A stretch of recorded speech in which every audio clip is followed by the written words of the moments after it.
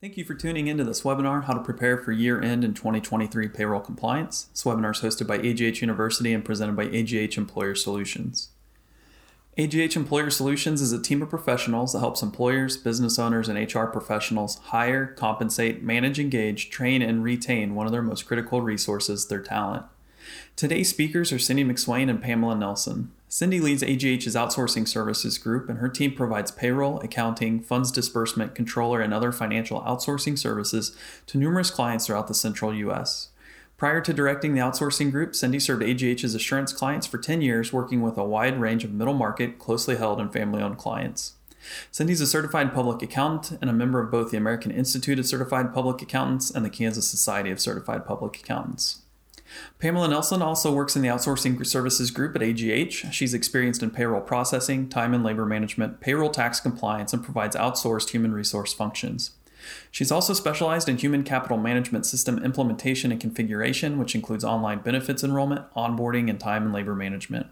She has more than 20 years of experience in processing multi-state, multi-company payrolls, along with over 15 years of human resources experience, and she's also a member of the American Payroll Association.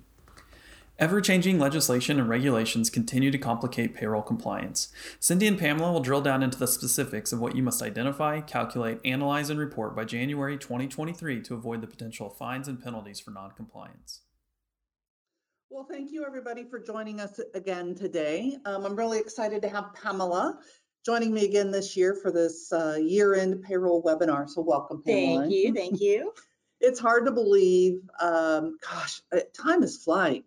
We're already past Thanksgiving and we're closing out on another year end, and I'll be the first one to say I am nowhere near ready for Christmas, but we're going to get there anyway.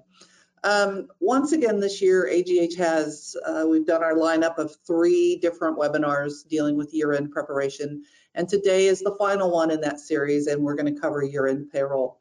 We've already covered the 1099 reporting and fringe benefits.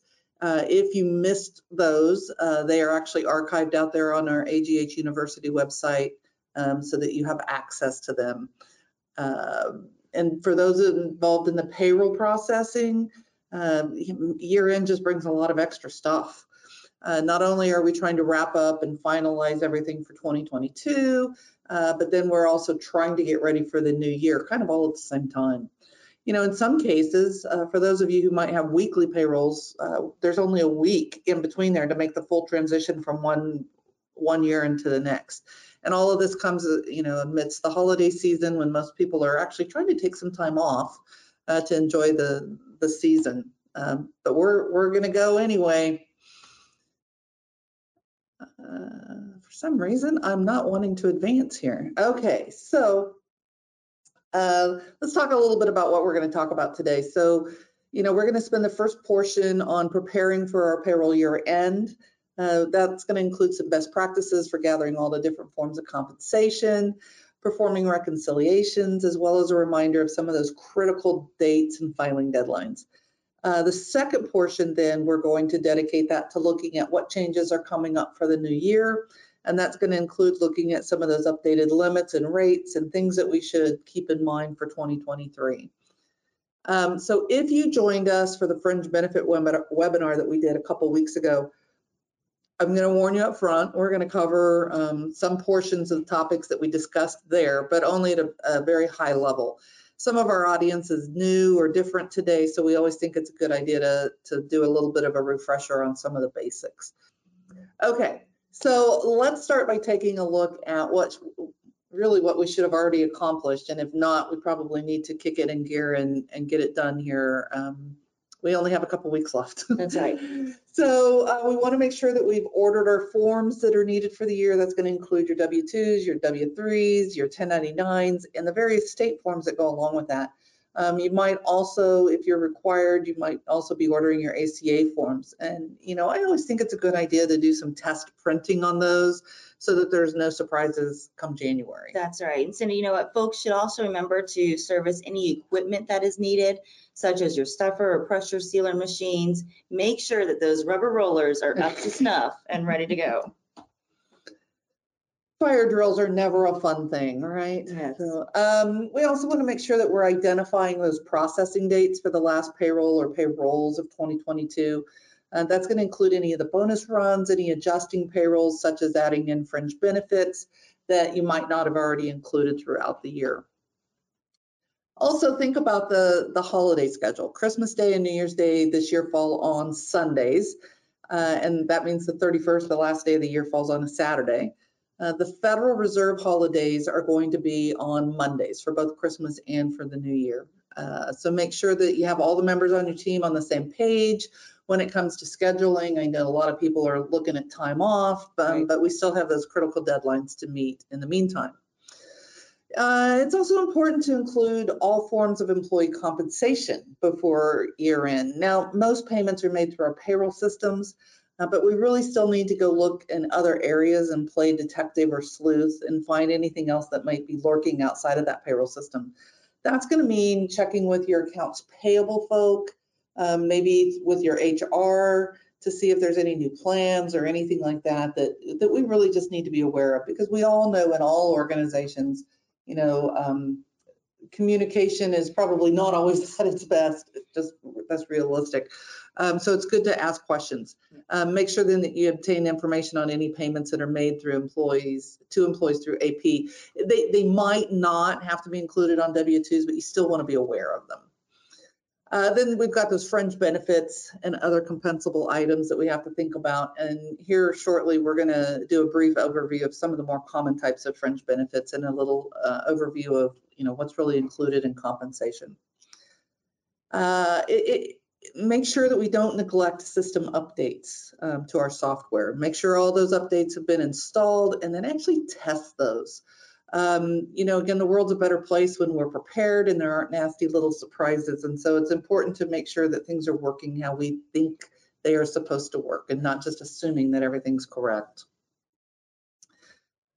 What else should we be doing right now to prepare for year end? Even though it's maybe not your responsibility, it depends, on the organization that you're in, but it's important to make sure that those payroll bank accounts are reconciled through at least November.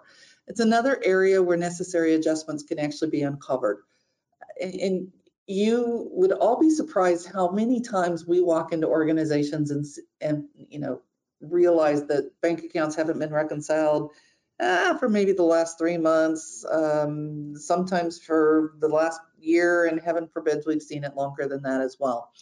For example, you want to make sure that there's no odd-looking outstanding payroll tax payments. And if there are, you're going to want to ask, is that an error that needs to be fixed in the system, or is that something truly that you thought you sent it and it never cleared? So there's an error on the remitting side. We're going to talk a little bit about wage reconciliations, because that's another area that we've seen many organizations overlook. So if you're processing your own payroll internally, and that we saw that the majority of the audience today is doing that, this is something that you really should be doing each and every quarter. And those for you who are outsourcing your payroll, this was the second largest group in our audience. Right. You should probably do this at least once a year, or request that reconciliation from your outsourced service provider. This is really to make sure that your system is set up properly. After all, even if you're outsourcing, it's you as the employer. You are the one that's ultimately responsible for the accuracy of your payroll. And we see a lot of those outsourced service providers that expect you to know the taxability and things like that of those codes. They're not setting, they're providing the software and they're actually doing the processing, but they're not the ones who are determining how some of those items should be, how they should be taxed. So we're going to talk about how we do this, but it's really just a logical tie out of each of the different earnings buckets, is what I call them, or the earnings types. That's going to mean, manually calculating the overall taxable wages to make sure that system is doing what you think it should do. And then additionally, we look at the totals for the system and tie those back to the actual compliance reports filed, so the 941s or the W-3s. Sometimes, oftentimes actually, adjustments get posted to the payroll system and outside of the normal process. Maybe we've made an adjustment, or maybe we've done, back pay, or we've reversed something. And sometimes those get backdated into a previous quarter. And you don't, so then, and we didn't amend a 941 or something like that. You don't want to receive a notice from the IRS or the Department of Labor a year down the road notifying you that, the W-2s don't tie to all your quarterly reports. It's also a good idea to reconcile state totals back to your federal totals, just to make sure, we're picking everything up. The state unemployment information should be pulled from the returns that were actually filed, so that you can see that what's in your system is what was actually filed. And again, we didn't get into the system and make some adjustment, and it may have been a totally valid adjustment, but we just forgot to do the rest of the steps. We also recommend doing a similar reconciliation with tax payments, and if possible, again, you need to be using the information regarding the actual payments from those agency websites. We want to research and document our deadlines, and make sure that you're doing some of that research now, because man, January just gets hairy. Make sure you know the filing deadlines. Keep a watch out for IRS announcements of any changes. Typically not a lot comes out around this time of the year, other than things related to disaster and extensions and things like that. But they might, and they post it on their website.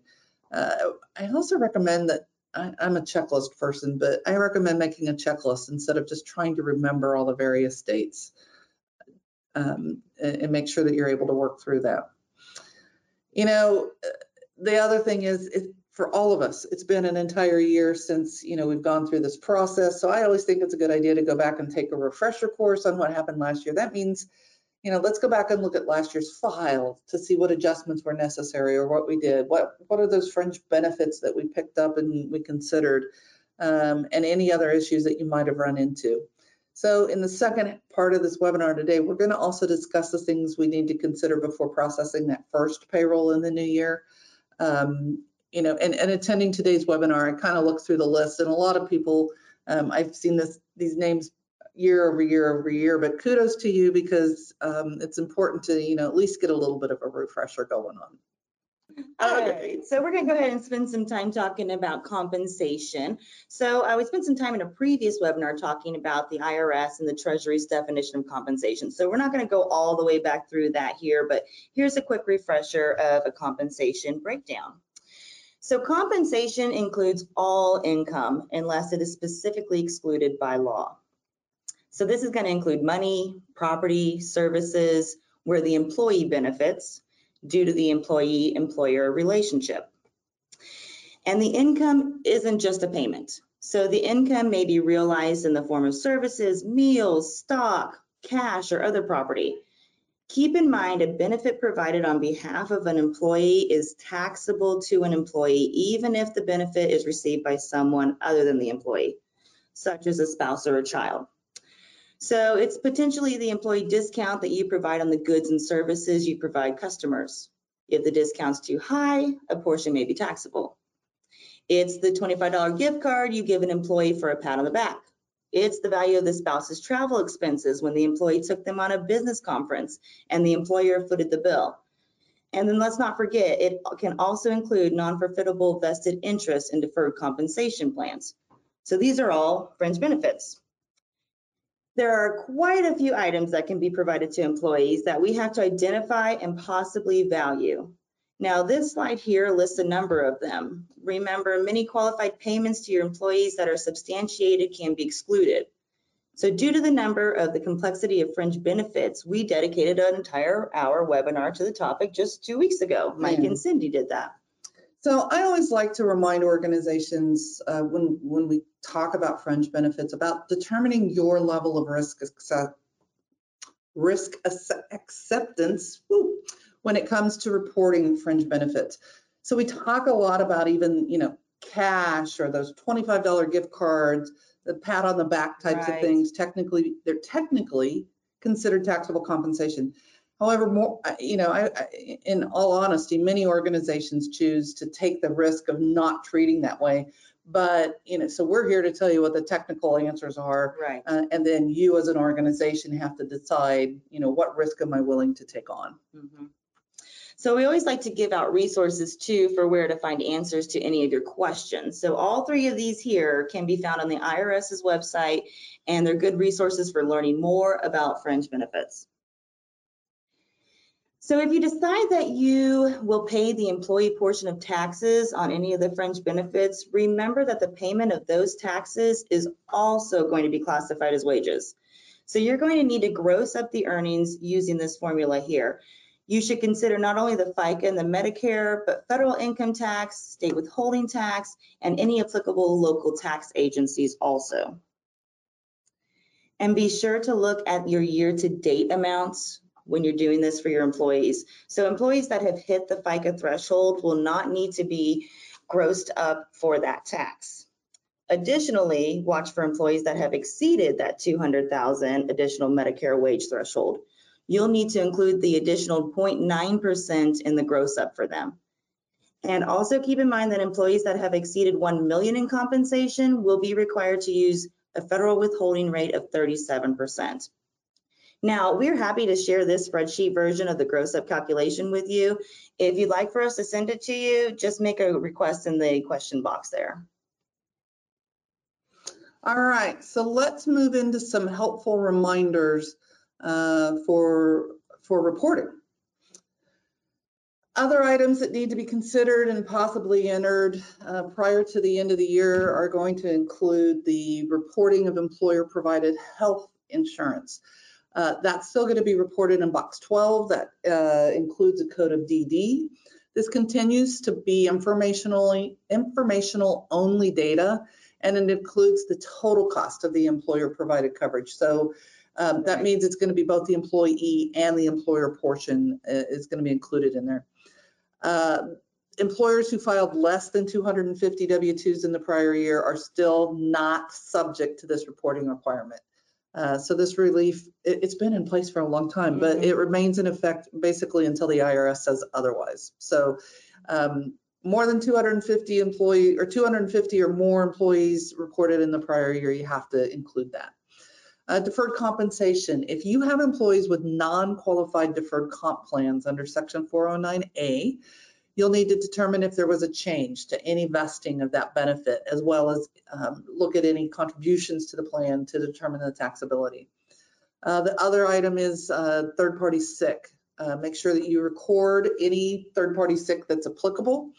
There's different arrangements with third-party providers, so make sure that you understand the responsibilities of your specific arrangement.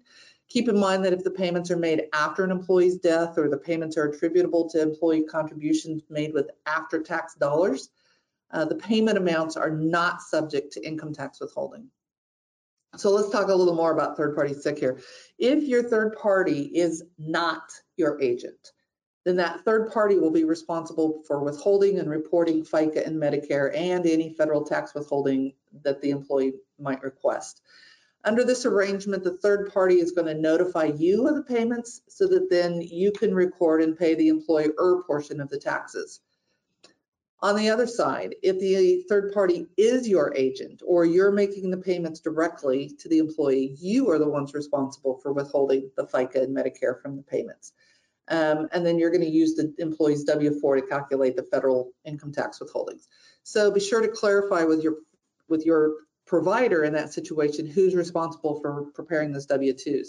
If your provider prepares them, you're going to need to complete what's known as a third-party recap. Another piece of information that you're going to need is to identify any special codes that need to also be populated in box 12 of the W-2. A couple of the more commonly used fringe benefit codes are code C, that's the taxable cost of group term life insurance that exceeds $50,000. Codes D and AA, that's for your 401k and your Roth contributions to retirement plans. And then there's also codes for third-party sick pay, deferred comp plans, and others. So this is a list of, this just comes straight out of the instructions for the Form W-2, but it's a list of all the codes that could possibly go in the box 12.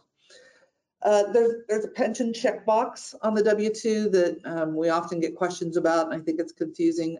So you're going to check that box if the employee is a participant in a defined benefit plan. Now that's going to be like a pension plan. It's also going to be checked if they're deferring in a retirement plan or if the employer has made contributions into the plan on the employee's behalf, even if that employee is not making their own deferrals. That's going to be something like a profit sharing contribution. Then we talk about ACA. We all love ACA, right? Yeah. boy, can't believe it was all the way back in 2015 when that started for applicable large employers, also known as ALEs. Generally, this includes employers with more than 50 full-time equivalents. That's as defined in the regs. And this calculation includes both full-time and part-time employees. So to satisfy the employer mandate, the reports are going to include information about whether healthcare coverage was offered, as well as if it was affordable. There's actually 3 series of forms that we always kind of like to recap because they can be confusing. The A series, those are going to be prepared for individuals that have gone out and purchased their health insurance through the marketplace. The B series, those are typically prepared by health insurance providers for fully insured plans where the company has more than 50 full-time equivalents, or by self-insured plans where the employer has even less than 50 full-time FTEs. These forms will provide the health insurance coverage information for both the employees and any dependents that are covered. And then finally, we have the C series of forms, and those are prepared by employers, and that's going to include information about the type of coverage and affordability of the coverage offered to the employees, sorry. And for self-insured plans that have more than the 50 FTEs, they're going to also complete the section on that form about the coverage information for employees and their dependents. And then the last thing that I've got listed down here, there's also a 1094, and that's actually the transmittal. So that's similar to your W-3 when you're talking about W-2s. These forms are going to be due to your employees by March 2nd, which is an automatic extension from the end of January. They're due to the IRS by the end of February unless you file electronically, and then they're due by the end of March. All right, so now that we've gathered up all the employee compensation and we have it recorded, what's going to be our next steps? So kind of mentioned this a little earlier, we're going to go dive a little deeper now. We want to manually calculate taxable wages to make sure, again, that payroll system is functioning as we think it should. And additionally, Can I jump in real quick? Yeah. I think we had that polling question freeze up real quick, so we're going to fix that. I'll walk you through it. Perfect. Thank you. Yep. Give me 1 minute here. We've got the technology guru at work. All right, you should see a pop up on your screen asking you to share your screen again. Yeah. Okay. Looks good on my end. Sorry about that. You guys should be good. Oh, Mike, we know you just wanted to interrupt us. It's all great. We're so happy to have him along. Okay, so let's see. We were talking about wage and tax reconciliations. If you're processing your own payroll internally, which it looked like a majority of you are, again, I recommend that you do that each and every quarter. And you should probably do this as well, even if you're outsourcing your payroll. You don't necessarily have to do it quarterly, but you should probably look at it at least annually, just to make sure, again, that everything's functioning. So how do we do this? What do you mean by wage reconciliation? So I just want to show you kind of what we do here in our service bureau at AGH. We just use a simple spreadsheet. And this is going to list all of your earnings, all your deductions. It's going to be on the next slide. And the taxability or the tax impact based on the different tax buckets that sit out there. So each earnings code here in our spreadsheet, it's been designated for each tax bucket in those columns to the left of the highlighted year-end amounts column. Earnings codes that are going to be included in taxable wages, those are designated with a 1. While those that are excluded are designated with a 0.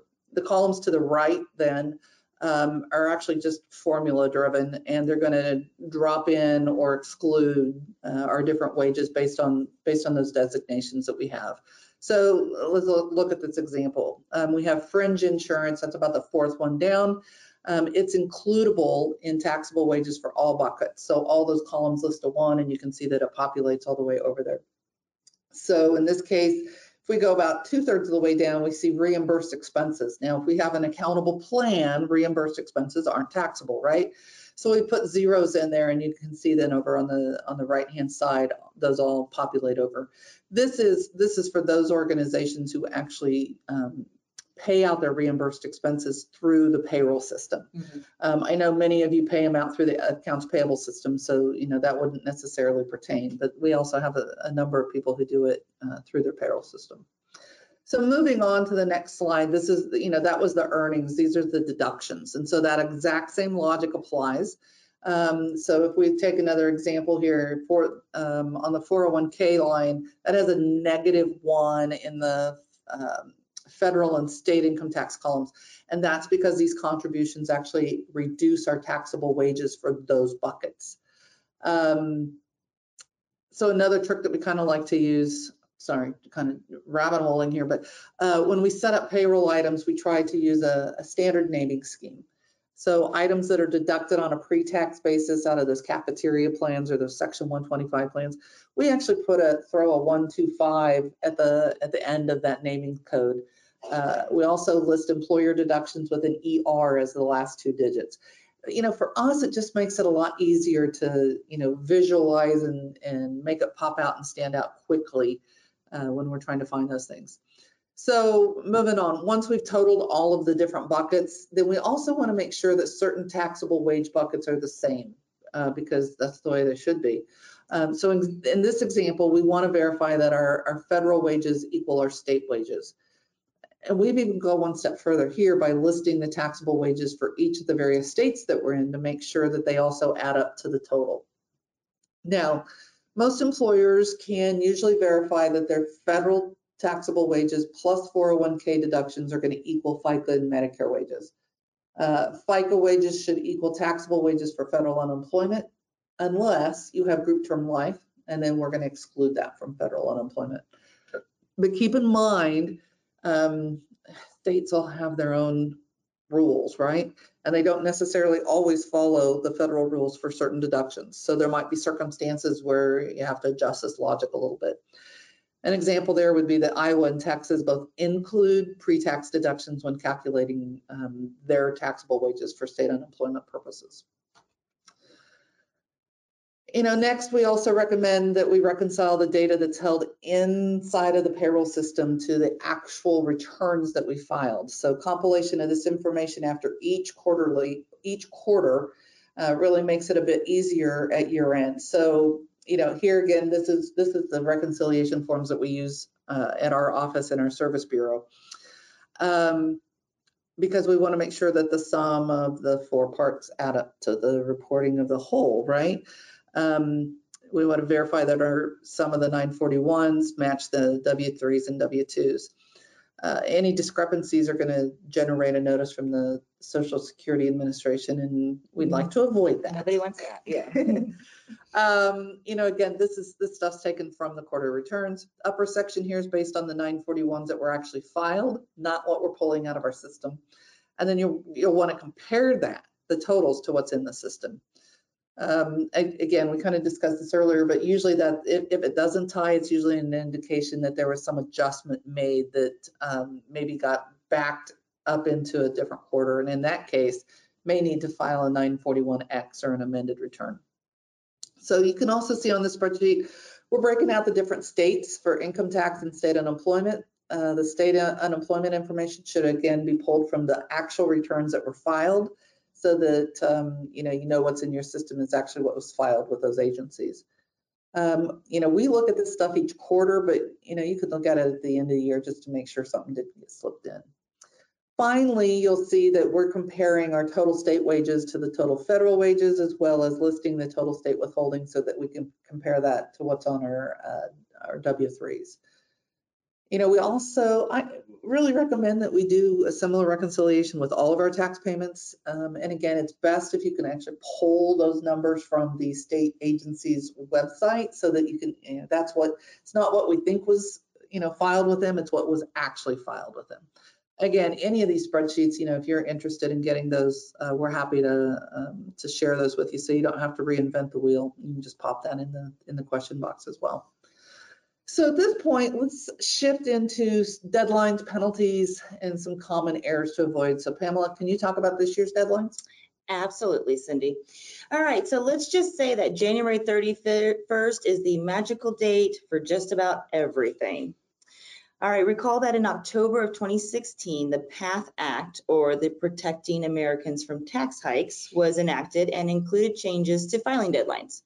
So now just about everything is due by the end of January. So this year, January 31st lands on a Tuesday, and that's the due date. And this is going to include your 941s for the fourth quarter of 2020, as well as the annual federal unemployment return.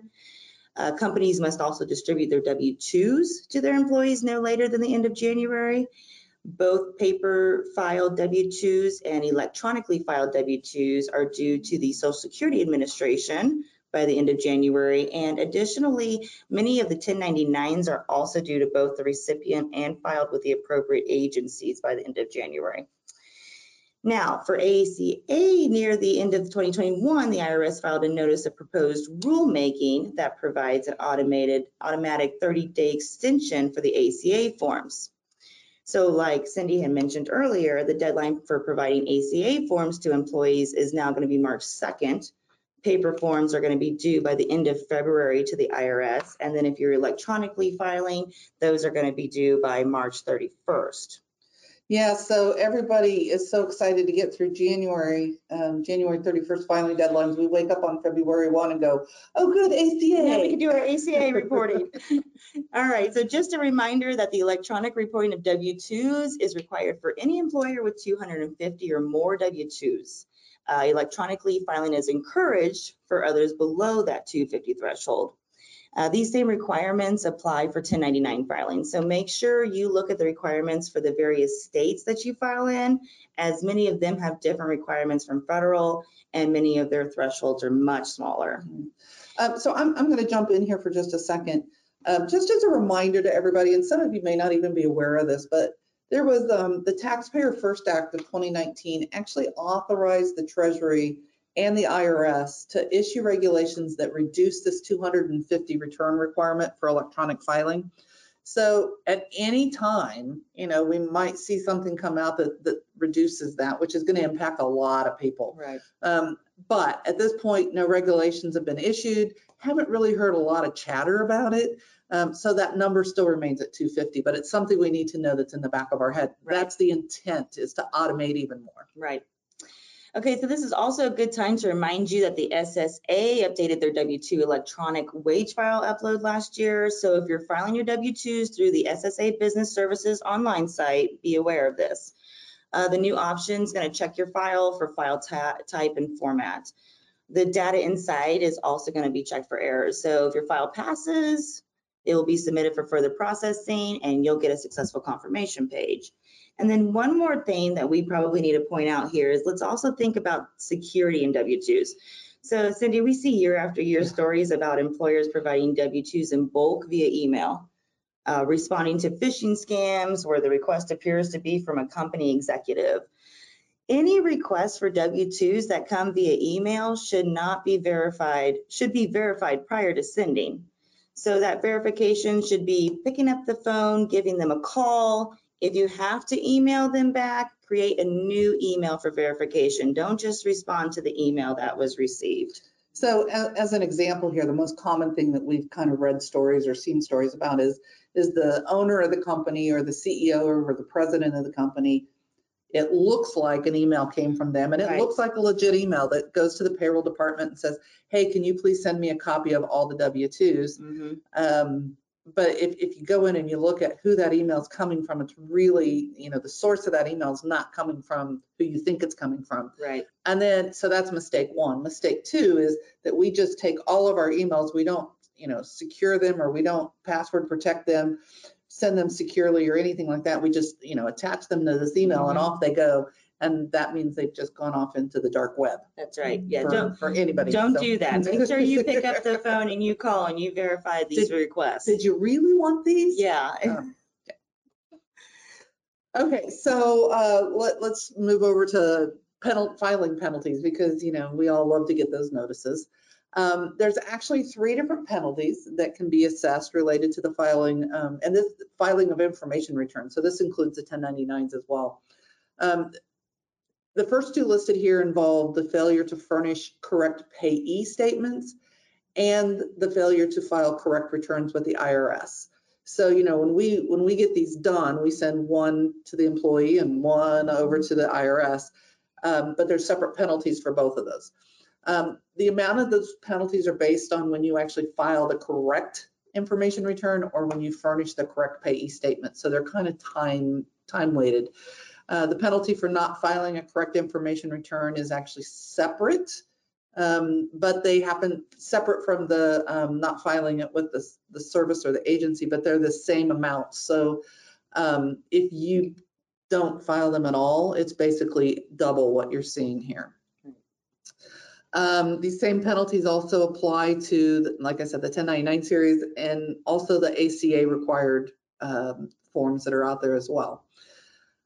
So the biggest ones I see come through when we get panic calls from folk out there are usually dealing with the ACA. So if an applicable large employer and has 100 full-time employees and they make zero effort because maybe they didn't know about it, they make zero effort to comply with regs, you're looking at a minimum $58,000 fine out of the gate. A lot of times the ones we're seeing on these are, companies that were acquired by somebody else or companies that went out of business, but the IRS is still out there and they're still making them go get the information and get them filed. So those kind of get a lot of numbers behind them. Social Security Administration encourages all employers to, like we said, electronically file. However, you're required to file electronically again if you're filing 250 or more. That's the same that goes for the 1099s as well. So there's also a penalty out there if you are required to file electronically, but you don't, you file in paper. So currently this penalty is up to $290 per form, but only for each form that's over the first 249. This is going to be the same for the ACA forms as well. Cindy, how do we get out of these penalties? I don't get that question until somebody has a notice laying on their desk. But so the first one is reasonable cause, and you can show reasonable cause and not willful neglect if you can show that your failure was due to an event that was beyond your control or due to significant mitigating factors. You also are going to have to show that you acted in a responsible manner and took steps to avoid the failure. So if you kind of ignored it, anybody on this webinar, I know you're not ignoring it, but there are some out there. You're not going to be able to use this if you ignore it. An inconsequential error or omission, that's not considered a failure to include correct information. So this is going to be an error that doesn't prevent or hinder the service or the IRS from processing the return or from correlating that information with the payee's income tax return. Now, errors and omissions that are never considered inconsequential are those that relate to a taxpayer ID number, a payee's surname, or any monetary amount.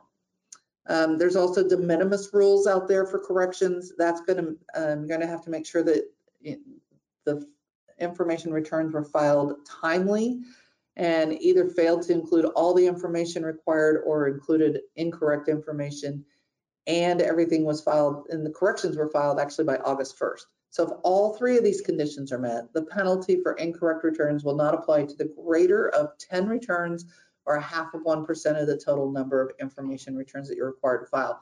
So there's still going to be some stuff out there, but there's a little bit of leeway there. Additionally, there's a safe harbor rule out there for de minimis dollar amount errors.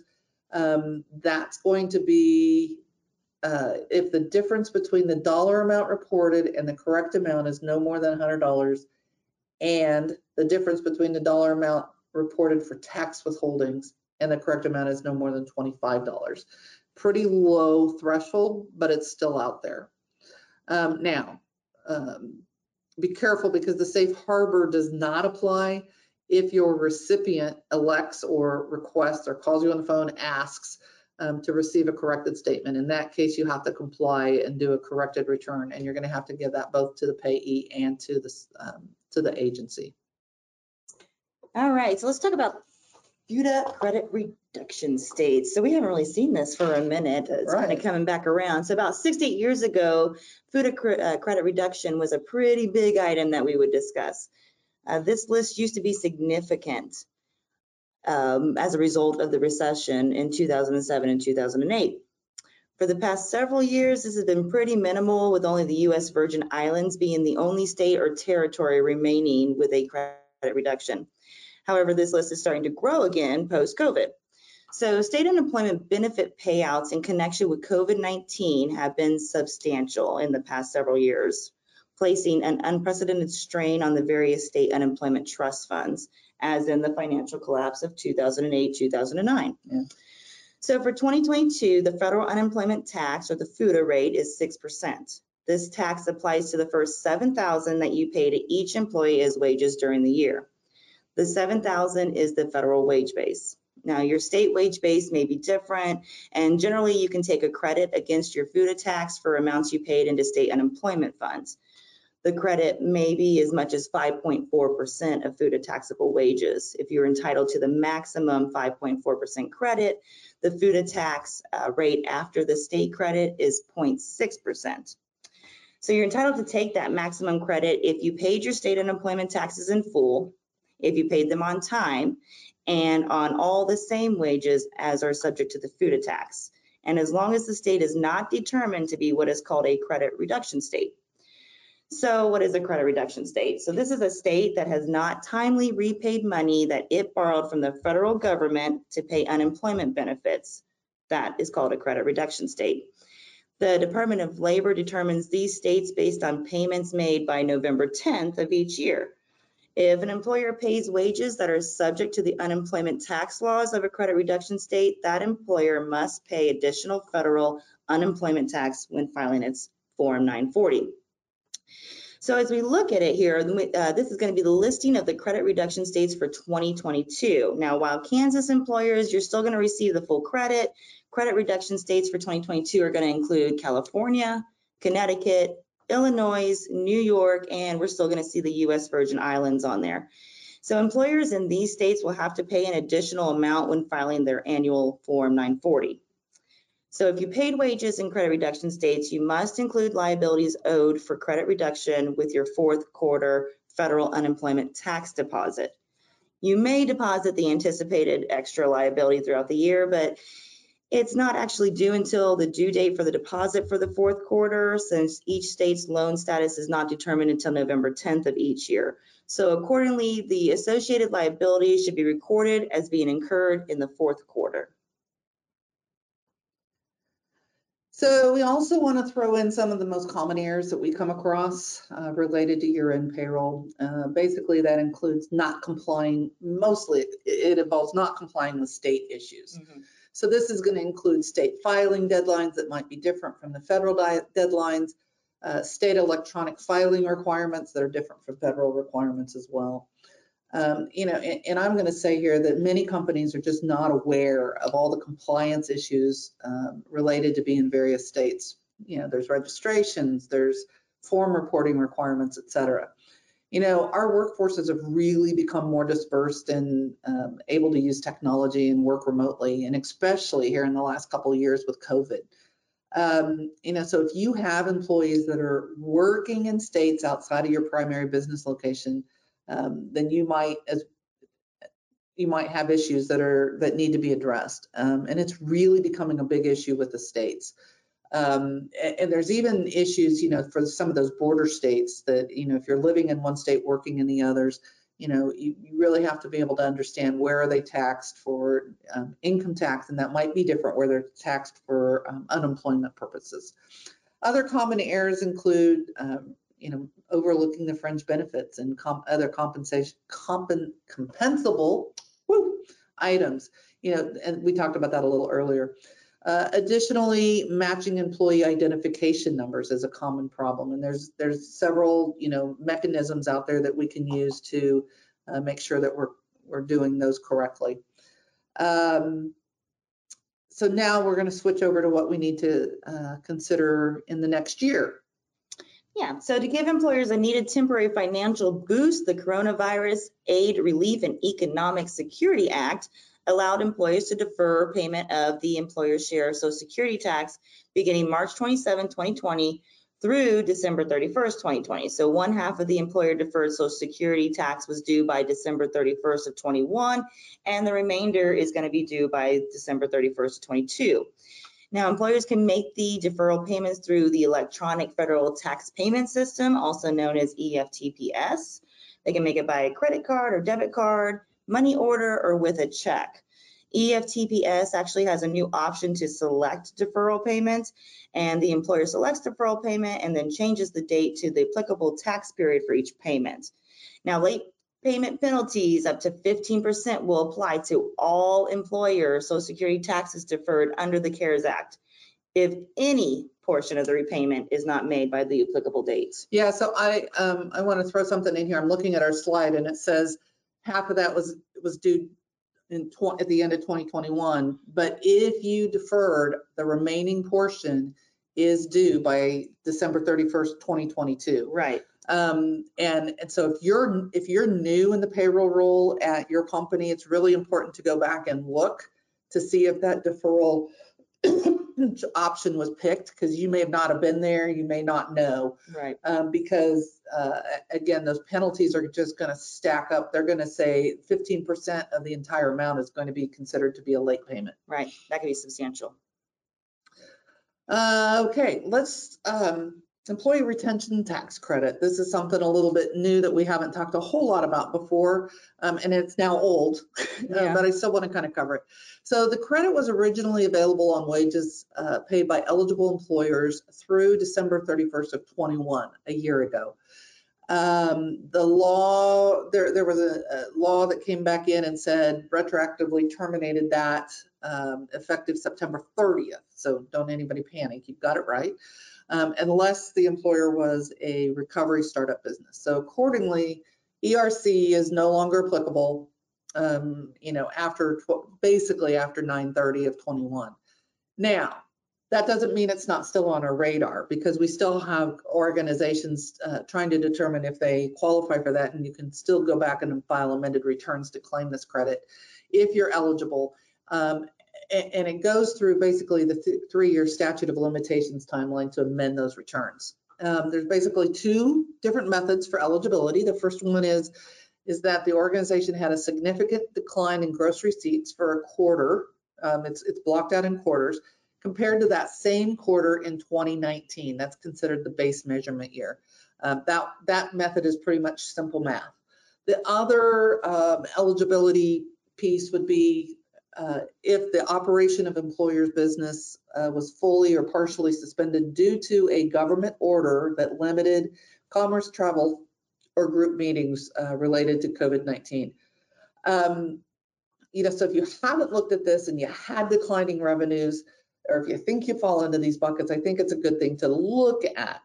And just a reminder, if you're claiming this credit, the IRS requires that you go back and reduce your payroll tax expense on your income tax return for the year for which the credit was claimed, and not the year that you actually filed it or received the funds. And so for many organizations, this means actually going back and amending the 2020 and or the 2021 income tax returns. That's something that a lot of people may not know about. So now I want to give a big caution. So I don't know about you, but these specialty firms are popping up everywhere. They even have kind of a name, ERC, or Employer Retention Credit Mills. You may hear ads on the TV or radio, online, and they've got some very aggressive marketing strategies. Email, they're coming through email left and right. And, saying, hey, we can get you $28,000 per employee and everybody qualifies. They're really exploiting that second option, which is the suspension of operations test. They claim that the supply chain issues and market conditions qualify virtually everybody out there. They claim that certain businesses and industries are automatically eligible. Some claim that they have special training from the IRS. Some claim that they have special knowledge or they have proprietary information. They're using boilerplate tax memos across multiple clients. I'm just giving you a huge caution here. And here's why. They're charging exorbitant fees. So it's a commission based, if you will, or a success fee. Sometimes it's 10 to 30% contingency fee. That's really pretty lucrative. They're utilizing or placing salespersons all across the country. And a lot of the things that I read, they're referencing to this as pyramid schemes. They're paying for client referrals. So if you're not scared yet, you should be. They're banking on the fact that the IRS staffing, they're way understaffed, and they think that, they're not going to be able to audit these things anyway. So let's go get the money and keep our commission. If this sounds too good to be true and all those ads sound too good to be true, let's go by the old adage that it probably is. The IRS is really behind, but as of March 22, they have flagged over 11,000 amended 941s with more than $2 trillion in credits as suspicious. And now they're starting to audit these claims. CPA firms are starting to see clients receive what's called an information document request, and they're honing in on these credits. So I guess my word of warning is it is a good program if you qualify, and all of that. So make sure you talk to a trusted advisor. We've just seen some really strange stuff going on there. All right, let's go ahead and switch gears, and we're going to move into next year. So prior to the first payroll of the year, you should validate and test your tax updates to payroll software. You're going to need to make sure that the new wage-based limits are in place for your unemployment. Make sure that any changes to supplemental pay rates are included. We have quite a few states that are increasing the minimum wage this year, so keep a close eye on those as well. Make sure that you and Human Resources are on the same page about benefits. Be sure that you're aware of any changes to the benefit packages, especially for the HCEs, the highly compensated employees. Those sometimes slip by payroll. So for many of you, the beginning of the new year is maybe also be the time that you're going to be implementing those enrollment changes for health insurance and other benefits. Make sure that you have updated deduction amounts entered in the system for each employee, and that any new benefits being offered in the coming year are being set up properly. You also want to make sure that your accumulators reset for the first payroll of the new year. So this is going to include any time off buckets that reset at the beginning of the year, as well as the annual deduction amounts for your 401k, HSA accounts. Gotcha that we're finding in some of our payroll audits are the excess deferrals of flex spending accounts and dependent care accounts, where the benefit plan year is not a calendar year. So keep in mind that the FSA, HSA, dependent care annual limits are based on the W-2 reporting year, which is the calendar year. So if your benefit plan year runs for a different period, you're going to need to make sure that employees are not exceeding those calendar year limits. All right, we're going to fly pretty quickly through a bunch of the updated limits. You can download these slides if you need to have them as a reference. But so the first one is in the Social Security area, and basically the wage limit is increasing again like it normally does. IRS announced 2023 retirement plan limitations last month. Actually there's changes across the board here. So these are the numbers that you want to look at to get back into your system. On mileage, the IRS usually doesn't release the updated mileage rate until the last half of December. So we've got, question marks here. We should have question marks here. Those really haven't been released yet. Right. This slide here shows the changes in the standard deductions for the various filing statuses. Why do we put this in here? Because this is how the tax tables come out.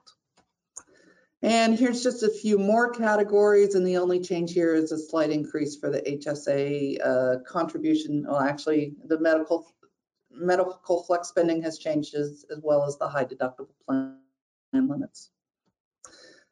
So as we get near the end here, we want to also talk about, make sure that you're looking at state unemployment wage bases. Again, those don't, many of us are in Kansas, but many wage bases have changed for the states that are listed here. What's on the right side, those haven't been announced yet.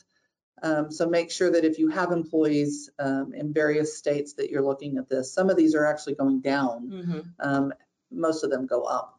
And while the federal minimum hourly wage remains at $7.25 since 2009, a number of states continue to raise their minimum wage rates above the federal rate. Some states are increasing the minimum wage every year until it reaches $15 an hour or more. Some states like California and Maryland have different rates for small and other employers. And then don't forget, some rates vary by county within a state. And then even some cities also have their own minimum wage rates, which may differ from the state. So again, states are finalizing these. Make sure that you watch carefully and you just keep up with that in your state.